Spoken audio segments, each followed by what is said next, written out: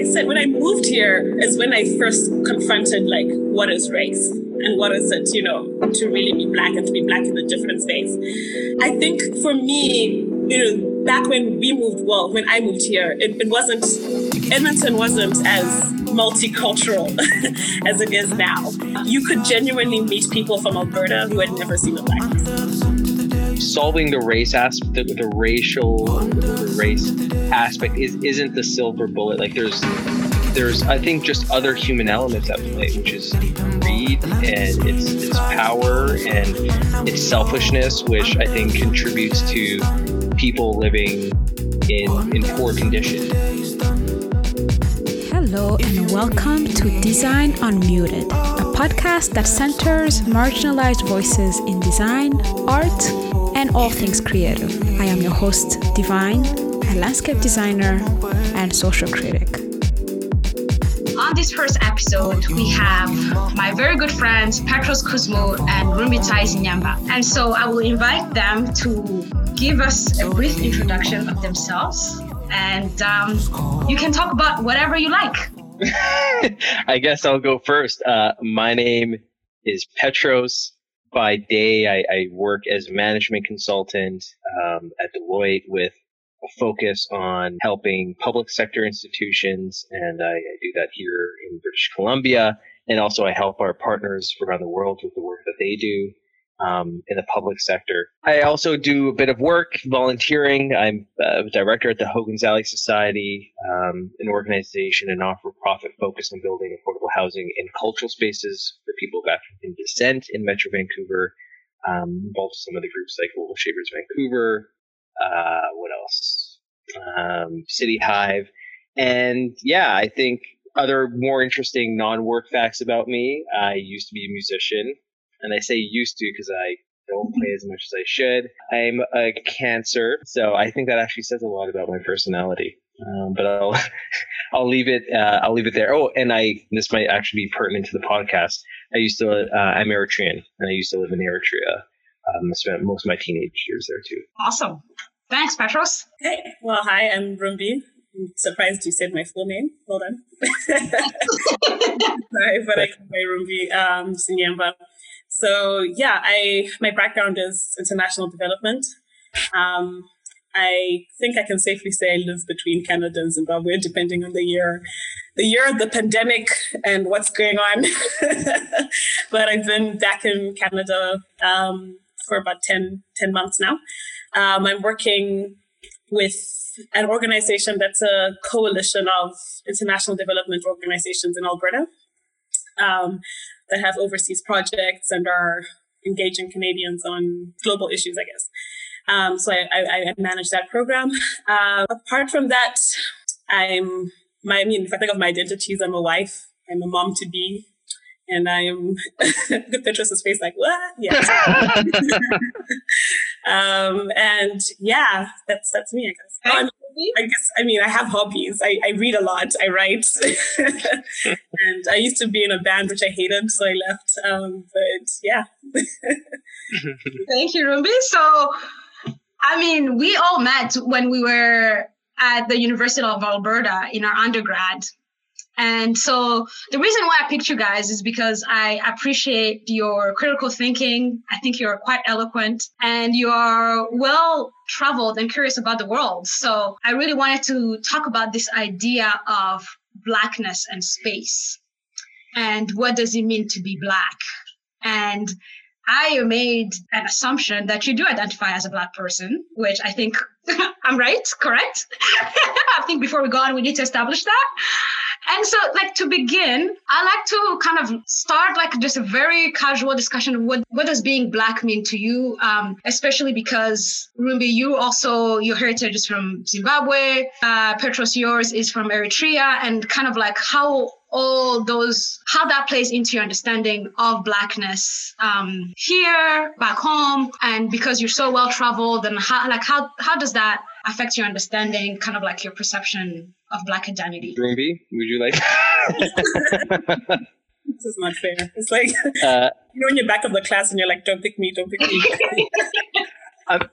I can start very briefly. I'll kick it off. And you asked the question of jokingly, you said, oh, yeah, I mean, you do self-identify as Black, clearly, right? And I think that, what's interesting, so for me, I was born and raised in Edmonton. My parents, they had immigrated from Eritrea as refugees. And then we had ended up moving back to Eritrea. And then when you're in Canada, you're Black, but when you're in Eritrea, you're Eritrean. You know what I mean? So yeah, like I'm Black, obviously, because I live in North America. And if I see you, or I see Rumbi or someone else that looks like us, the first thing I'm gonna think is, yeah, they're Black too. But it's just, it's very spatial. It depends on kind of where you're at and how your identities kind of shift in the language you use. Like I wouldn't call myself Black when I'm in Africa. You know what I mean? Like I would say, oh, I'm Eritrean. And what are you? Okay, you're from Zimbabwe. Okay, cool. Right? Like it's very much the language totally changes. And even when I'm talking to you two, right, where I know you folks, lived on the continent and whatnot, it's weird for me to just be like, oh, you're Black, right? Because I know so much more. Rumbi, I'm like, okay, you're from Zimbabwe. Like, talk to me about Zimbabwe. I want to learn about the culture. Like, like Black just feels like a weird, shallow shortcut to kind of use when I'm talking to folks who are from the continent. Because I'm like, there's so much more we could.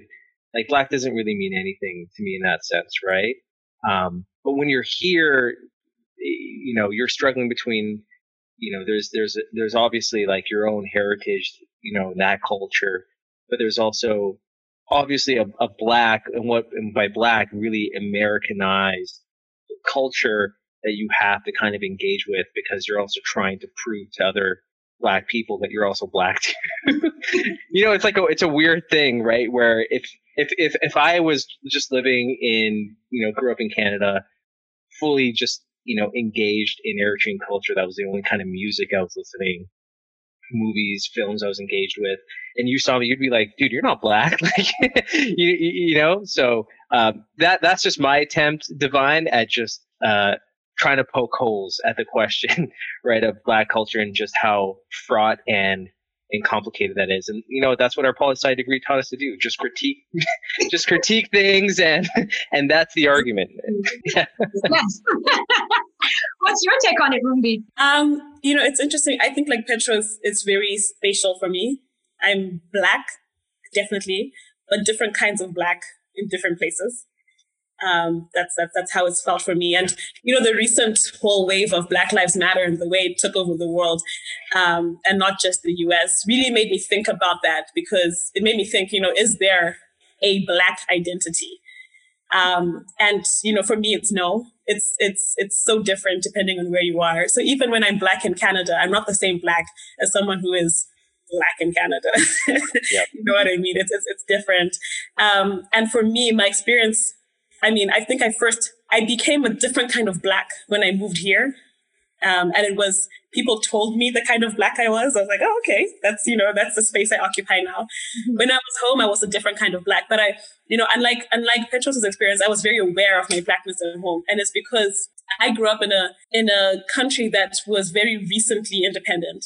And we were a settler colony. And so the fault lines and the structures of colonialism exist strongly till today. And I grew up middle class, which meant I mixed in with the white Zimbabweans as well. So a typical classroom of mine in high school had, white and Black in one space. But what you had was former colonizer and, in one space existing and navigating. And we were kids, so we weren't the colonizers, but we had, or the colonized, but we carried the legacy of it in so many ways. And it was very interesting. But I was very conscious of the fact that I was Black in a majority Black place. So we had a certain agency and a certain power we could utilize. For instance, I remember in our class, we decided we weren't going to speak in English anymore to the white girls. We were just done. So it was like, listen, if you wanna talk to us, just gonna have to learn Shona, that's my language. And you could do that, right? And it was they were the minority, and it was like, you either get with it or no one's going to talk to you, which is a very different way of being Black, right? When you think about it, and it's. I think for me when I moved here was the first time that I saw white people who were poor, white people who were, who suffered from different kinds of, marginalizations, white people. So for me, I had a very clear white is privileged, Black is majority, but not necessarily privileged. When I came here, it got all mixed up. So, for me, like I said, it's very where you are. When I was in London, Black was different as well, as opposed to here. So yeah, you're right. It's a space thing and a perception. Yeah. Right. So then, so you both speak kind of about your experience of Blackness here versus what would otherwise be your home country. And so can you elaborate a little bit more on how, can you identify when that perception changed for you? And was there a defining moment, or did that change over time? I don't know, Rumi, if you're gonna. I mean, yeah, like I said, when I moved here is when I first confronted what is race and what is it, to really be Black and to be Black in the different space. I think for me, back when when I moved here, Edmonton wasn't as multicultural as it is now. You could genuinely meet people from Alberta who had never seen a Black person, genuinely. And being a poli-sci kid and everything we were learning, my first instinct was to shout racism at everything. If you asked me anything about my hair, my dressing, my accent, you're racist. That was my go-to. You have no right to be asking me. There were a good 2 years of that hardcore, everyone around me is racist. And eventually that evolved for me to understanding a bit of Canada's background, Alberta's background, understanding where people are coming from, understanding that there's a genuine curiosity. Yes, there's racism. There's a genuine curiosity as well. And at which point are people being bigoted, and at which point, you know what I mean? So for me, it changed the way, because I think I was expressing my race as a protest for the first couple of years that I was here. And then I got comfortable with it. And I started to maybe share my experiences a bit more with people. Although when I moved to London for my master's, and I met some people who had come from South Africa and all of that, and were fresh into the Western world, it was very you're one of those who allow the racism to carry on because you guys excuse everything, So I had a real confrontation with some people where I'm dude, chill, it's not always racism, right? Petros, feel free to. Yeah, that's just so interesting. Rumi, just even hearing about your upbringing in Zimbabwe, I didn't quite appreciate that kind of nuance of how you had so many folks in your class who were white, and there was just that different dynamic. And for me, when I went to Eritrea, I was at an international school, so there was that huge privilege. So our classes were quite mixed, but it was just there wasn't that kind of dynamic that existed. And even though we were colonized by the Italians, that was, by the time I was living in Eritrea, that had, nearly a decade had passed and whatnot. And not even decades had passed, because we had just gotten, we had fought off as an independence war from Ethiopia. So it was very different, right? So I think that's so interesting. But for me, I remember being as a kid, moving to Eritrea and living there at least for the first couple of years, and coming with a strong sense of what I would I was just a kid. I remember being I like to skateboard, and I would skateboard, and I was just an alternative Black, I guess you could say, at the time. You know what I mean? Back then, mid 2000s or 2010s. Think about the kind of music that was really popular, Nelly, Ludacris. You know what I mean? R. Kelly, awful human being now, but that was the kind of, when you think about who is the archetype Black man in like Western culture as a kid. Those are like the kind of guys that you look up to. So unless you were wearing Air Force Ones, clean white Air Force Ones, baggy pants, sagging, your half of your ass showing, baggy shirt, like then you weren't really black. And so I didn't really quite conform to that per se. Like I would try to engage with it, but I was always different. So I remember even going to Eritrea, like I would skateboard and people would just like, you get the common remarks of, you're kind of white. Like you're not quite Eritrean because you obviously didn't grow up here, but you're also not quite black because you don't look like Nelly and you're really bad at basketball. Right. So that was always interesting because you'd have young Eritrean men who, again, like that was the media that we'd be consuming from the West, who would like, that's kind of what you would try to dress up as, right? Like that's who you would try to emulate. So I always remember from a very early age of just like being a young black man. It's just like I never always felt like I fitted in. I think nowadays the spectrum of like black identity is very wide, and there's like a lot of different ways for people to feel like they can express themselves in different ways and still feel black. For instance, there is this festival called Afropunk Festival, which is just like punk music for black folks, and it's just totally different. And I'm like, if I knew it something like that it existed back then, I wouldn't have felt so awkward engaging with rock music, being a skateboarder, just being that kind of guy, right? As opposed to just the weird kid. And so yeah, I think I remember from a very early age thinking about my identity and race and all of those facets, but it wasn't in relation to like white people. You know what I mean? It was always in relation to other black people. And that for me has always been something kind of top of mind, right? Because I think that has always been the tougher part. Because of course you'd always get instances of where you felt like folks were racist towards you or whatever else it is. But I think the instances that you remember most that perhaps sting the most is when you're kind of navigating and dealing with these issues of what it means to be black or African or Eritrean, and remarks are made by other folks who kind of question the legitimacy of it or whatever else it is. So yeah, that I think, going back to my early teens, those are kind of like the first instances that I've thought about this. I'll just jump back in.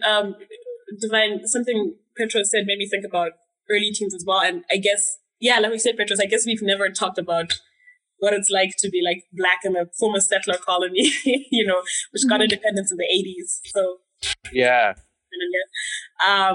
But if I think of high school, I think it must have been my second last year of high school that we started to recognize the racism in our school, in our school system. Because what happened with us is the schools that we went to as middle-class kids were formerly white schools. And at independence, from independence onwards, they slowly became more mixed. But the structure of the school and the institution of it was white. And we were just occupying these spaces as blacks, but these spaces weren't made for us.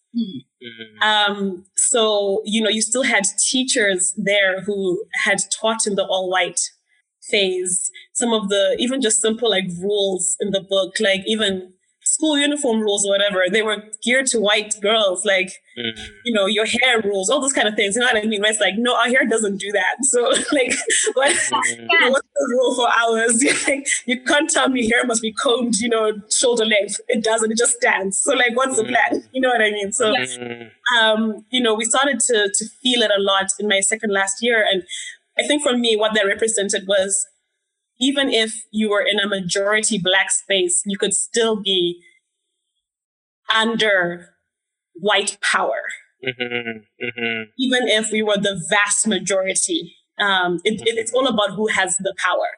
And that's what you'll see in places like South Africa, Zimbabwe, in some ways, Namibia, Botswana. It's small minorities of whites who are still in many ways running systems, running institutions, running how you think about yourself and everything. So it's so fascinating, and I always find that it's hard to tell it's hard to really kind of like better understand yourself without it always being in contrast to other people. So this is my way of saying that I'm learning a lot about myself and my experiences, because, if I think about Eritrea, like, for us, the Italian colonization ended, 40s, 50s. Mm-hmm. And then for us, we were dealing with Ethiopians colonizing us.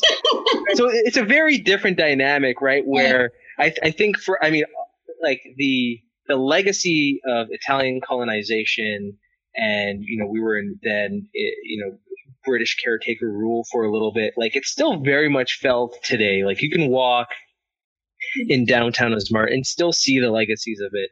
We have our education building is just literally from the outside of it, the design is a massive F, but on its back, and then there's like a little, F for fascism, obviously, for Mussolini, and then, there's a little thing where, a viewing deck where he's supposed to kind of go on, and you can see like the whole downtown. It has this massive road in the middle of it, so you can have these big parades. Like, you still see all those impacts. We used to have gondolas that would go down from the capital city to the beach city that got dismantled by the British.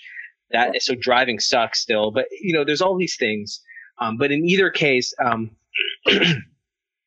think for Eritreans, like, very much, obviously, the legacy of Italian colonialism was awful. But for us, there's also like a strong strength of kind of the colonialism that came from our brethren, the Ethiopians, right? So there's this, it's complicated, right? Like, for instance, it's interesting. So, for instance, go to like nearly any black barbershop and you'll always find a portrait of Haile Selassie, right? And then the Eritreans, or even let's say some of the Somalians, or who, they'll look at that and they'll be like, man, like, this guy's garbage. And I'm like, I'm not trying to argue with my Jamaican barber right now about this. Like, I'm not trying. You're the one with the blade right now. I'm counting on you to like do a good job with this blade. Like, I'm like, you got to know when to engage and pick your battles. But all this to say that for our experience, there, at least from my experience, so much of it wasn't centered on thinking about Italian colonialism, even though it's more than that, right? And I think that it's funny. This is just an anecdote from my own experiences. Like, I just, they're like, I think with, this is where I'm getting like uneloquent here, and maybe I should like stop. But there's a certain kind of skepticism that I think, not skepticism, but like, I think for some black folk, almost like any other black folk can do no wrong. There's a certain sense of like of like a utopia just can't exist. And this is kind of one of the questions, Divine, that we were kind of thinking about, it, that you drafted, of, if we just have it, black folks, it's enough. Like, it's good enough, and we will be good. But that's not the case, right? There's no black utopia that exists just if it's only populated with black folks. Like, I think there's so many more elements to kind of tackle there, and yeah, like, anyways, it's not simplistic. That's a good segue into kind of like that question that I had is, there's been, I saw on the news that there were some people who were kind of a group of black people in the United States who kind of got together, bought some land to kind of build this black community as a response to the discrimination and the racism that black people are experiencing, have been experiencing for years and years, kind of as a solution. And for me, I have mixed feelings about that. And I'd like to kind of hear what your thoughts are about this idea of an exclusive black space, as specifically as a response to the racism that people face in this kind of like, specifically, I guess, North American context, or anywhere or maybe anywhere. Like, what are your thoughts about it? Like, are there any merits? And yeah, let's just kind of like unpack that. I have several thoughts about that. I get where the sentiment is coming from. It's in line with the return back to Africa sentiment, right? And we're just like, don't come here. Don't do it. But I get the need, especially for American Blacks, to in their mind have a place where this wasn't their story, have a place where they come from, where it's, it's kind of utopia in that sense. I was telling you guys about this book club that I'm in. We just finished reading Homegoing by Yaa Gyasi. And there's a quote in there that I thought about when I thought about this question, Divine. And it's a character who's now in the States, during post-slavery, trying to figure it out. And it says that for him, the problem with America wasn't segregation, but the fact that you could not, in fact, segregate. He'd been trying to get away from white people for as long as he could remember, but, he couldn't.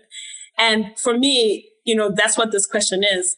Racism isn't people. It's a structure. It's a system. You know what I mean? You could carve out whatever piece of land and make your town in the U.S., but you're still in the U.S. The laws, the structures, no matter what, the policing, it's all run from a central power that is inherently against you. And I think it might feel nice to be surrounded by people who look like you. You might get rid of the microaggressions, perhaps, but at the core of it, you won't get rid of the structure of it. And that's, in that North American context, that's how I feel. In terms of when I think of Africa, some of the worst experiences that Black people who are Zimbabwean are having are in South Africa, with xenophobic attacks, right? People are being burnt and, killed. And, I know a lot of people use this you see Black on Black crime is a bigger thing, but I'm tempted to feel like Black people are oppressed everywhere.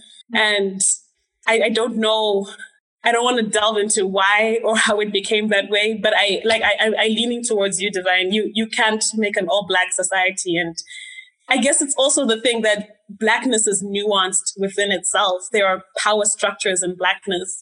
So you can't just say Black, like who, you know what I mean? And can those different types of Black people coexist peacefully? You should read Homegoing. It delves into the issue of the complicity within the Gold Coast in the slave trade, for instance, which is a difficult topic to talk about, but it shows you that Black people were enslaving and trading each other for centuries before. When the British came, they just found those fault lines and exploited them to a much greater degree. But it wouldn't be utopia. Humans are humans. And I think of our xenophobic issue in Southern Africa. It's power. South Africans are power right now because they are the powerhouse in the region, but they weren't pre-94. And they were coming to our countries. And it was a different power dynamic, right? So there's nuance in Blackness. Yeah, I think that's very interesting because I agree that on the question of folks wanting to set up their own separate community and they purchase all this land, I think that's cool. I think a large challenge is like wealth ownership, right? And I get the point, Ruby, you make really well of kind of they can still set up their own community within the United States, but it still is the United States in which they're operating under the structures and institutions in a country that is systemically racist itself. I get that point. But is it, I think the other point that I want to add on here is about why it may not be the silver bullet is that I think outside of race, there's a lot of, if you were able to solve the race aspect of okay, it's just a Black community, there are other issues that could go wrong if not solved. And I think if we think of the core tenets of colonialism, which is more than just superiority, which is the racial aspect, but there's greed as well, and those power structures. you could have just a black only town where, let's say, a small percentage of the people are the ones who only owns the property, and everyone else is just paying these ridiculously high rents and whatever else it is just to be able to live there. And you could still have unfair institutions. So race doesn't quite solve everything. I think there's other aspects to kind of consider within the kind of frameworks that people operate in, how wealth is distributed and what those inequities kind of look like. So that's the point I want to raise. But I do think that's a really interesting concept of folks who are trying to take agency and like purchase land itself and spur some kind of community. I think that's fascinating. But Rumi, I really found the point you had made fascinating as well. I often think of, maybe as an Eritrean, I think about Ethiopia too much, right? because so like for us, we often look to them as like an oppressor, in the past. And if you think about the Oromo people as well in Ethiopia, where there's a huge uprising, they would also say that they're oppressors as well. And what makes Ethiopia so unique is like it was never colonized, right? Granted, it faced colonial pressures in terms of it fought wars with various colonial countries and what have you, but you still found that, and it still persists with numerous challenges. Not saying that it wasn't influenced by the West, of course, development programs, whatever else it is, there's other factors at play. But the point I'm trying to make is that solving the race aspect, the racial or the race aspect isn't the silver bullet. Like there's I think just other human elements at play, which is greed and its power and its selfishness, which I think contributes to people living in poor conditions. And we can't kid ourselves into thinking that if we just simply have a community, a country just full of black folks, free even of a colonial legacy, that we can get it right. There's still a lot of other things that we can't lose our eye on, or else we risk just becoming really unequal societies, or ones that aren't ideal. I don't know what you think about that, but I guess that's maybe a skeptical take on it. But yeah, I would add to Petros's point. I think we can't undo the history that has happened to us. Of course, yeah. Blacks have either been enslaved or colonized in some form around the world, and I think we took in a lot of that, the racial, the oppression. We learned oppression, what I mean? And I see that at home in that the faces of the people who lead us may be black now. Yeah. But it's no different from when, what I mean? The experience of the oppressed black in Zimbabwe is not very different under colonization as now. Because blacks who are in power took on a power that they learned from a from a colonizer. That's the form of power they took on. They didn't dismantle that kind of power or that kind of structure. They just took it on and put black faces on it. And I think worldwide, there you have instances of that. I mean, even within black peoples in the Americas as well, it's really different. Like even within the slave period, they were different you were treated differently if you had a different skin tone, if you had a different, you know what I mean? And those things we inherited, and I think we can't shake that easily, and we'll carry them wherever we would set up our little utopia. we would carry the systems that we. It's gonna need a lot of therapy. Yeah. Like undoing so many wrongs. Yeah. I want to kind of like keep the conversation going, but like kind of look at these issues of racism and ideas of blackness, black identity, black culture, when it comes specifically to space. Remember earlier when you were speaking about your experience in the schools that you were going to, you mentioned something of, like you said, these spaces weren't made for us. And I want to kind of like have you guys talk about your experience of physical space. in your experience, whether it be back home, here, places you've traveled, as it relates to kind of your identity. I want you guys to kind of like talk and reflect about your experience of space as a racial person, and whether or not there are differences in the perception of what a Black space is. I as someone who sits in an organization that's trying to create Black spaces, I feel like I should have a very eloquent answer.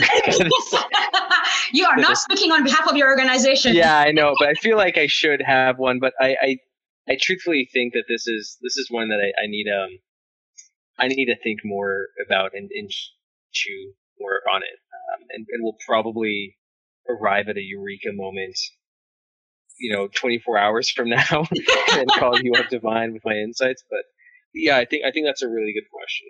I'm not quite sure. Maybe if Rumbi said something. I'm not sure either.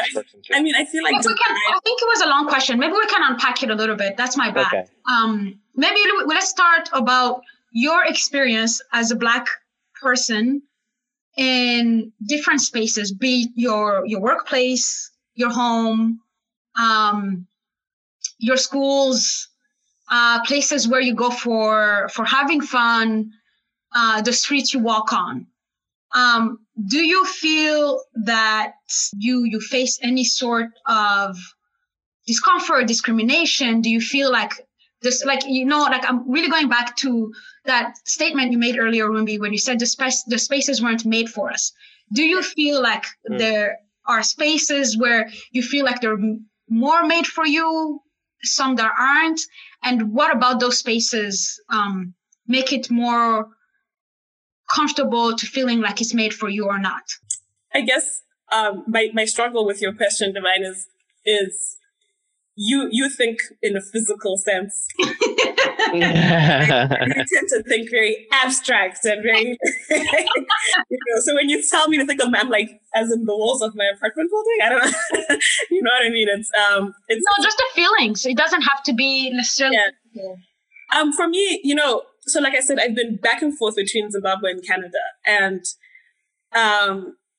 when I moved back to Zim this last time, I moved back in 2017.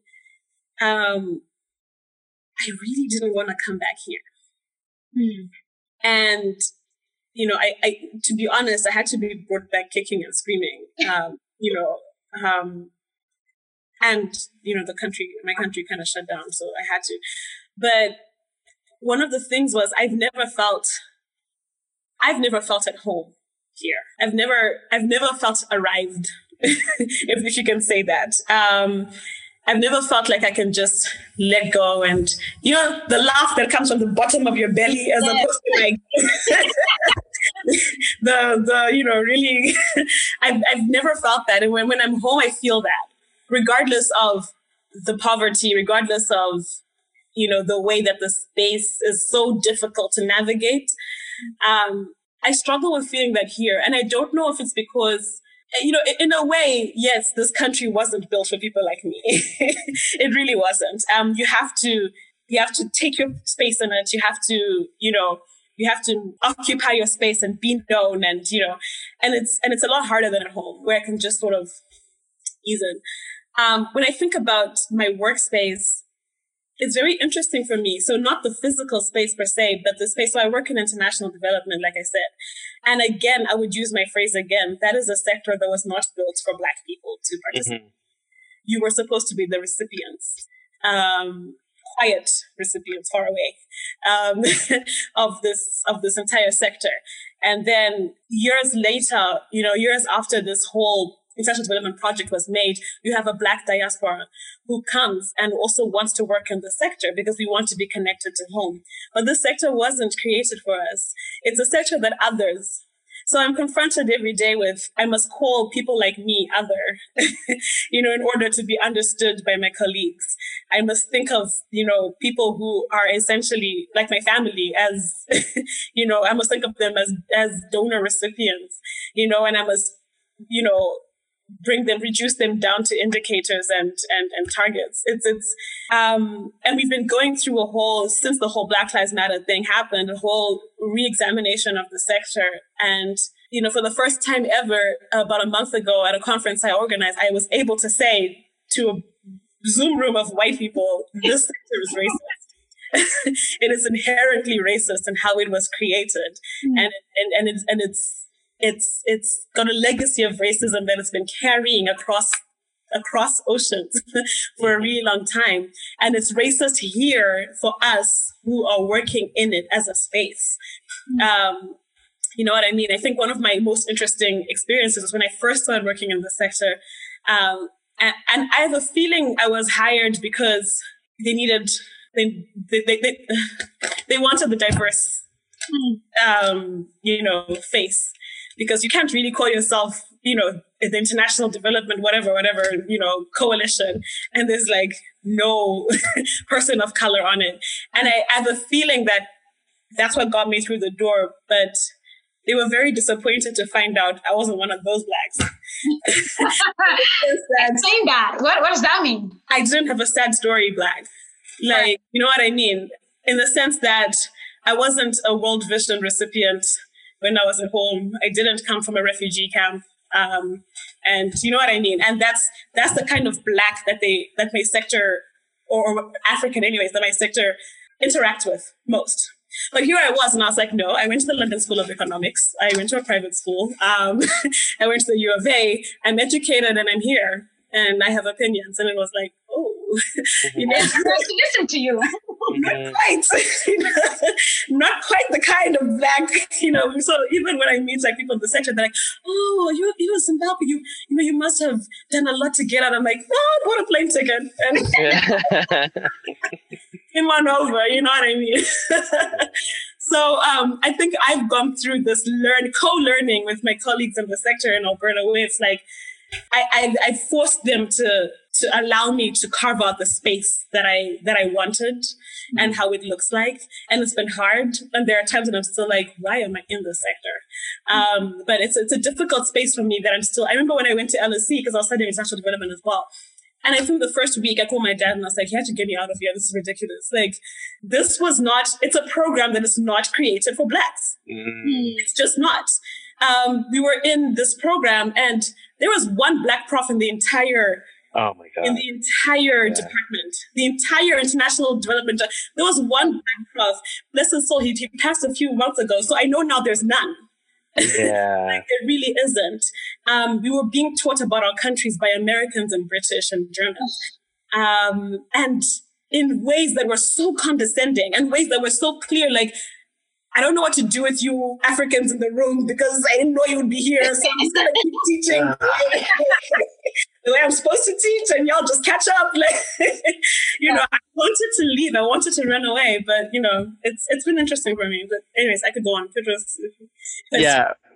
So I finally came up and answered your question, but I want to pick up something that you had mentioned, Rumbi, which is making me think a lot about class, which is something that I don't think we really talk that often when we talk about Black identity and Black experiences here in North America. It's very easy for us to talk about racism. It's not actually easy for us to talk about classism within, our Black communities and whatnot. But in either case, to answer your question, Divine, if I just think about Black spaces here in Canada, which I very much consider my home, by virtue of me spending most of my life here and being born here. I think of just the simplicity of honestly being in a space where there's a lot of Black people brings me it brings me a lot of joy. And it sounds really simple, but it's just seeing more folks who kind of look like you, that there is a bit of a shared experience. I think it does a little something. Not to say that I don't that I want. I'm not trying to say I'm wanting to be in a space exclusively like that. I don't think that's what I'm yearning for per se. But yeah, I'll tell you like two little stories. First is barbershops. I don't know. Also, it's funny. I was talking to a Black Jamaican female friend of mine about this, and she didn't quite appreciate like the hoops that us black men have to jump through for barbershops. Barbershop too. It's hard, and I'll tell you, because also I don't know I think most black men are maybe like me. Like, I'm very picky. I think there's only 5 people in my life I think who cut my hair for the most part. You know, there's you know, there's only, like, once I have a barbershop in a city, that's all I'm sticking with. That's it. You know, it's that, and it's not even just the shop; it's the guy who cut my hair. Yeah, you follow the guy. It's only whoever the first guy who cut my hair. I'm like, even if you did a crap job, I'm thinking you're gonna pick it up. You're gonna figure out the shape of my head, and you feel like it's complicated. No matter how many tries, you're gonna figure it out. But I'm stuck with you now. We're married. That's it. But in either case, I have this barbershop in Vancouver that I go to, and it's a pain. Like, in the past, barbershops are notoriously terrible in that, like, there's no, like, appointment system, you know, like, you show up and I remember in Edmonton, it was like this, Calgary was like this, you show up, you take a number and you just sit there, and it's like, okay, plan out for missing like half of your entire workday just because, like, honest to God, just because, you know, you don't know if it'll be an hour or how long. If you miss your spot, you're going to miss it. So anyways, always terrible experience. Look, there's this one shop in Vancouver where, you know, there's this barber I knew, he's like, you know, give me a call, I'll set it up, you know, I'll just charge you a fee to kind of make an appointment, which is amazing. But it's still, you're calling by phone. It wasn't like 21st century, like, it was still very 20th. In either case, pandemic happened. And to now make an appointment at the barbershop, they actually have an online system, you know, so you go up, you're scheduling your time, because they're trying to restrict the number of people who go in the shop. So you walk in there, it's not as busy as it used to be, right? Because they're trying to be smart about traffic. And I was talking to the barber, and I was like, man, I'm so happy that you guys got this system. Like, this is just amazing. I can plan out my life. I know it's not like half a workday commitment. Like, I can just figure it out in and out. It's like, how are you liking it? He's like, yeah, it's okay. It's just, he's like, the challenge now is just like, there's no sense of community in the barbershop, right? Because he's like, what would happen was, yeah, sure, you'd have a million guys wait around watching basketball or whatever else is on TV, just kind of, they'll bring their kids, they're talking on the phone, they might have like chit chat with one another, someone pops by the barbershop, you know, the guy's like halfway cutting your hair and then he's engaging in a conversation with some dude who just popped by, you know, and at that moment you're like, dude, just finish the haircut. But there was a certain sense of community that even if you weren't directly engaging in it, you were still basking in this warmth of just like being with the black folks, just hearing the conversations, laughing. There's just an openness. There's a shared understanding, whether you're a Caribbean, whether you're from the continent, whether you spent all your life just here growing up in Canada, there was something else by which, you know, there was like a strong connection, and that always meant a lot. And I remember, you know, visiting, I think it was Edmonton, I must have been now like a year ago or so, and walking at City Center. And I remember being shocked. I was like, I don't remember seeing this many black people, just like all in one go. And to be fair, Edmonton, we have a fair amount of black folk, at least relative to Vancouver, where 100%. You don't see as many concentrated pockets. I just remember being like, okay, I see a lot of East African brethren. Like, this is cool, man. And yeah, that just brings a certain kind of joy in terms of black spaces. It's just more so just finding spaces where I can find black folk. But so that's my attempt at trying to answer your question, Divine. But I wanted to pick up something, Rumbi, on what you were talking about, which I think what's so interesting from just the black communities here in Canada and North America. You have folks who were, let's say, you know, numerous generations born here in Canada. Their families have been here for a long time. That's, I would say, a certain type of identity culture that exists. You have folks who are maybe newcomers for the Caribbean, and then you have folks who are newcomers from the continent. And even within the newcomers from the continent, there are those who are refugees, and then there are those who have a certain kind of different class, whether it was an educational background of school. And I think that's something I'm always very conscious of, and about how that informs our worldviews, how we engage with the world differently, right? Because, you know, Rumbi, I know, like, your family's smart. Like, you know, your brother Chaka, he's brilliant. I know I remember Divine and like, and I hung out with him, and he was just telling us interesting stories about his experience getting a PhD in Edmonton and just how like harrowing the story was. I'll just interject. A master's. I'm gonna beat him to pieces. Oh. Send the record straight. No. He was talking about your dad's experience getting Your dad's experience. Yeah, we all know he doesn't have a PhD. Come on now. Yeah, no.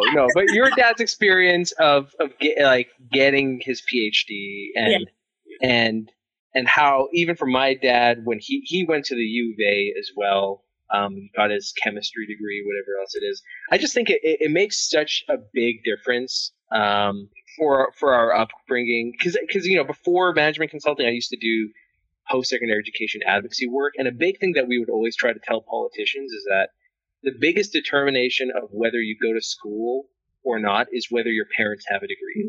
Like forget money. The single biggest influence is like if your parents have a degree, there's a strong likelihood you're going to be getting a degree as well. And that degree probably is one of the most influential things in shaping your life in terms of wealth, in terms of the connections that you're going to have, in terms of world outlook. Like education just plays such an important role, and it's such a massive differentiator. And yeah, I say this because I think when we talk about Black identities and Black communities, we don't really talk about class in that way.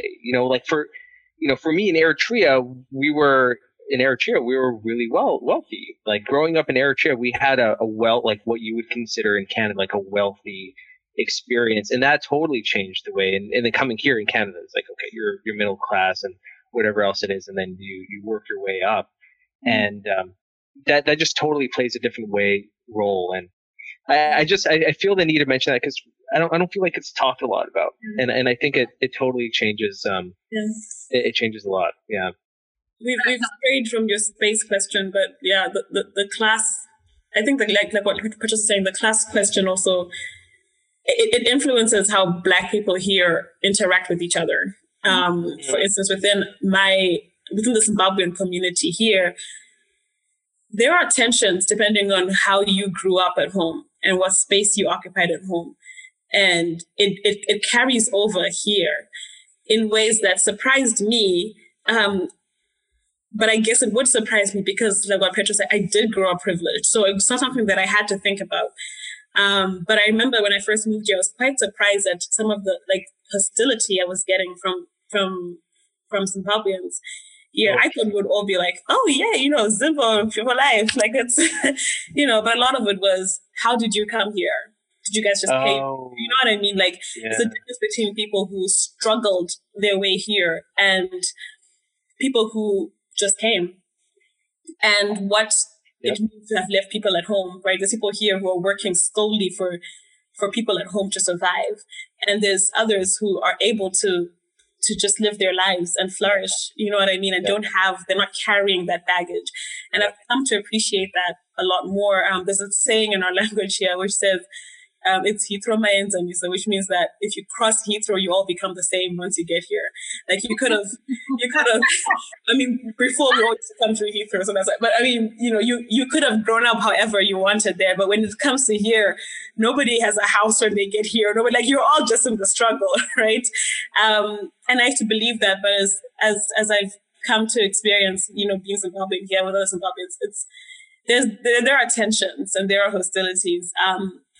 But, even cross Africans who are here, I married Divine's nephew, but I married someone from a different culture to mine and a very different background and very different experience of home. And, one of the interesting parts of our marriage has been how we talk about home and returning to Africa. I'm just like, let's do it. He's just like, absolutely not, and it's because Africa for him was refugee camps and war. And you know what I mean? Whereas Africa for me I was in a majority and I was privileged and I had permanence. I grew up in the same house all my life. That's the house I go to. So when I think of home, I'm very solid. I know what I'm talking about. I know the address. I know, I can picture how I'm going to go from the airport to home, and it's comforting and it's where I belong. Whereas for him, it's a very different experience. So, it's been the interesting part of the marriage has been bringing our families together and to understand, right, each other across that different experience of home and space. That's so interesting, because I find, I think the whole returning from home thing is such an interesting question to ask to different Black folks. I think you'll generally find maybe that for folks who haven't lived on the continent that there's a they're romanticizing that idea of a return, come back to home, wherever that may be.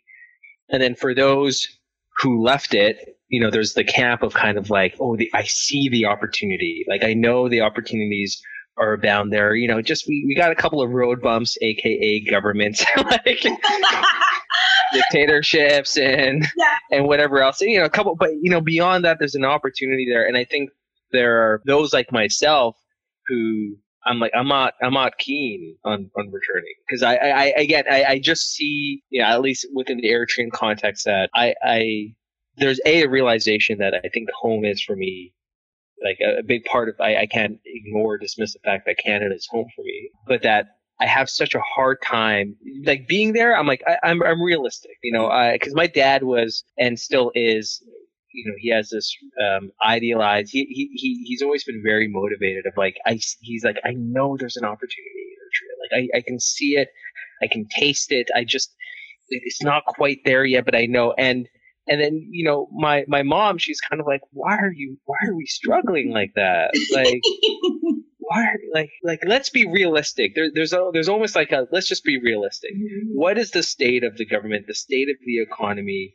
Is there possible for us to drive change within those kind of difficult contexts and environments without a bigger change needing to happen, which is at like the top level? So yeah, there's a certain kind of realism I have of like, I can't see the opportunity just because, anything short of like, like overthrowing or whatever else it is.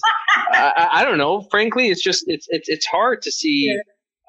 It's hard to kind of envision opportunity, but yeah, but it's even interesting, even within my own Eritrean diaspora network. Friends of mine, we grew up in Eritrea, but then they're all kind of living all over the world. I have a bunch of folks in London that I would hang out with when I was studying there as well, or friends in the US. It's kind of, it's the same two camps. There's a set of folks who are just kind of like, let's be real. Like, what's going to happen there? And then there's a set of folks who are just entrepreneurial. There's a sense of like conviction that no, it's going to turn any moment now. And I've played with that all my life, because I've seen my dad. He lived in Eritrea, like when we were growing up in Canada, because he's there. There's a sense, this conviction that he that it's going to turn any moment, and I want to believe it, and I want to support it. But there's also the part of you that's kind of like, I don't know if I can hold my breath on it. But I know, you know what I mean? Because I'll just pass out. I feel like. Well, you know what? On this note of being realistic or not, I'd like to now enter the part where we're not being realistic and ask you to be idealistic. As I said, this is envisioning new stories. Mm. And so as a kind of like the last question that I would like to ask, or maybe the last couple questions, is just a really fun activity where I ask you to close your eyes and just kind of think and envision what, after this discussion that we've had about kind of like these different struggles of like, what is Black? Is there such a thing as Blackness? Is there such a thing as like a Black culture? You can hold that, you can defy it.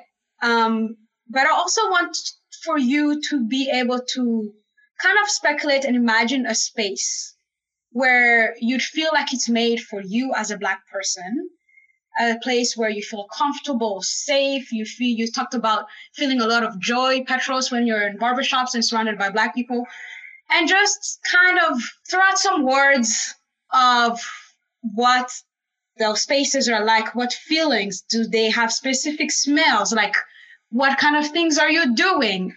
Is this space here? Is it on the moon? Like how big? Like just play for a minute, throw out some things, and kind of envision this world that would potentially be made for us.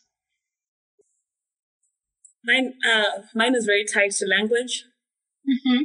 a space where I would speak my language freely. I think some of the best times I had working at home in the last 2 years was being in an office and speaking in Shona and not working in English. That was something for me. So there's this language there. I think for me, like I like it's easier for me to just think of like when I think of even the question of like Black culture, which I think for me more relevant is like what is my culture that I affiliate with. Like I think of Eritrean culture.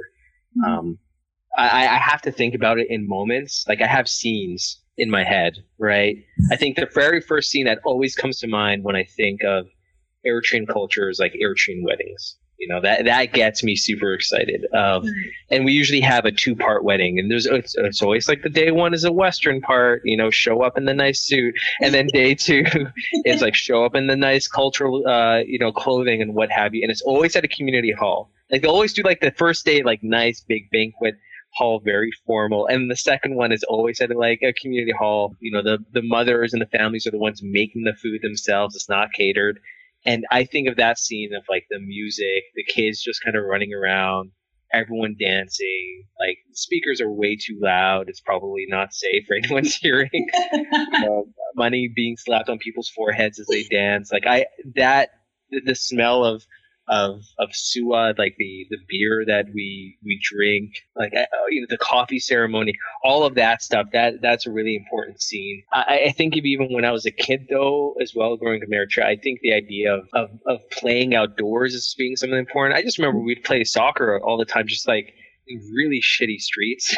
Like if you fell, you're just done. You're out of commission. You know, just jaggedy rocks and gravel. But like the idea of freely playing outside within even a space that isn't totally meant to be playing, but you still are capable of doing that, and no one really minds nor cares. But if it actually takes joy in just seeing that kind of happiness take part, I think that's really rich and beautiful, right? Like if I think about my experience growing up, that experience of just like, oh, there's a soccer game happening here, so you try to nudge on the sidewalk and you see, and then maybe you engage and kick the ball back.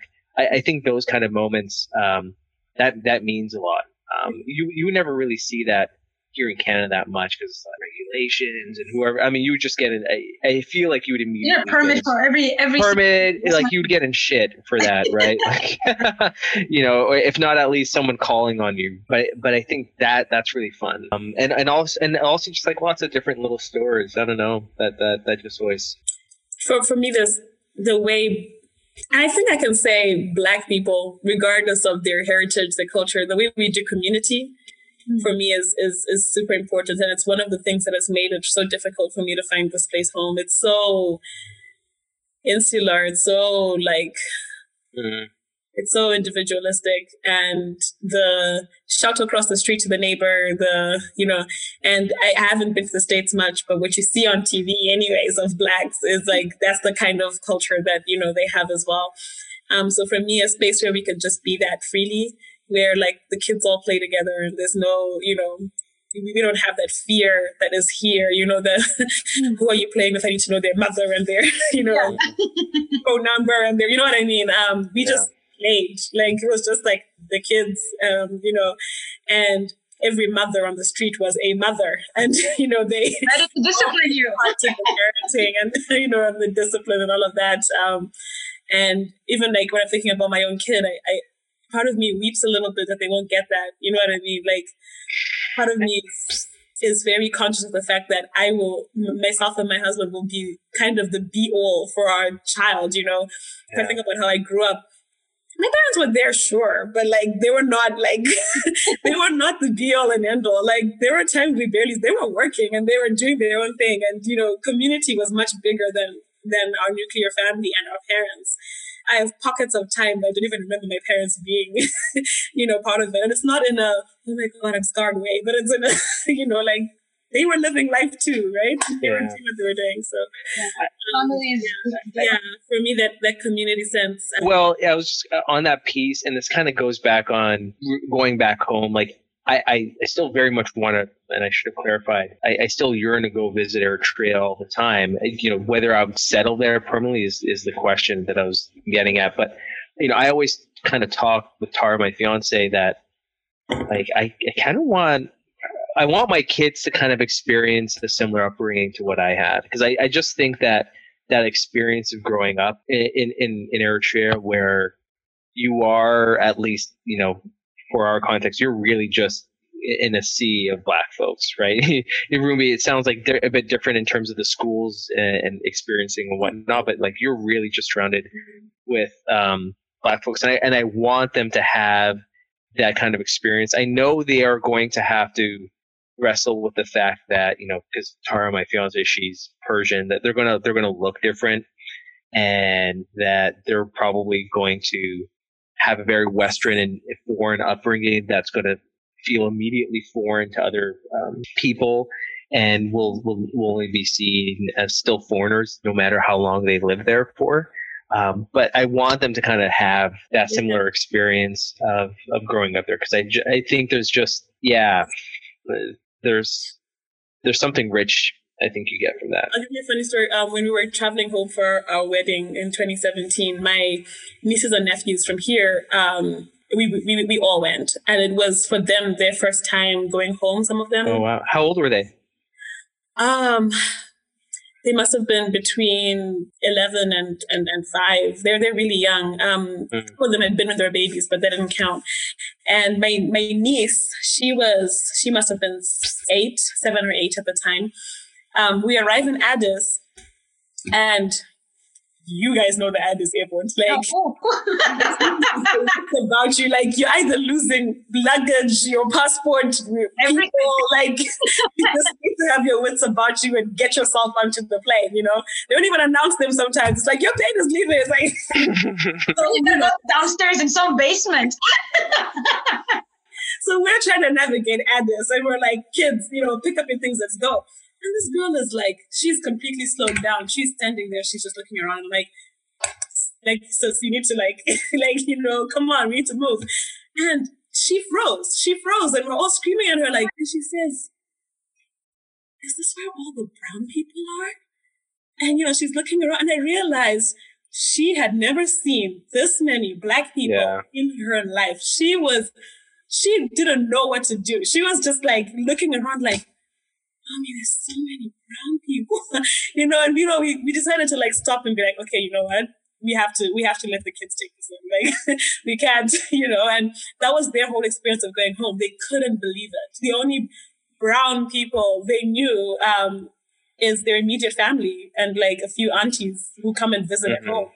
But they'd never imagined a world where everyone around you could be Black. You could walk into a store and it's Black people. You could walk into, you know what I mean? And it was overwhelming and confusing for them, and then really fun, you know, at some point. So, when I think about kids and all of that, for me, not being shocked by seeing people of your color, I think would be a utopia for me, for my kids, in that sense. And the other thing for me, one of the things I loved about home the most, and my husband laughed at me so much, is nightclubs and parties, man. Like, I'm such a party person, and here I don't do it because I don't like the music, and I don't like people to dance. Like, it's not the way that you know what I mean? But when I was at home, being in a club and hearing all Black music, all African music, you know, seeing us all dressed the way we dress, dancing the way we dance. Guys, like, you have to pull me out of clubs. Like, no, you are a problem. I know, it's problematic, but, you know, because when I moved back by myself, and then my husband joined me later, and my mom was like, you're a married woman, you come in the morning, right? And she's like, just wait till your husband comes, he's gonna fix all this. He comes and he's out till 6 a.m. You know, it sounds silly, but being able to dance and express and to listen to your own music it impacts you so much. Like, I can't Thank you for listening. I hope you enjoyed this episode of the Design Unmuted podcast. If you liked what you heard, please rate and tell your friends about it. Subscribe to the podcast so you never miss an episode. You can find me on Instagram at Ramesha Design Unmuted, and also on my website at www.rameshadesign.com/designunmuted. The track you hear is Under the Sun by singer-songwriter Kafaye and produced by Ozenit, Kiga, and Sandra.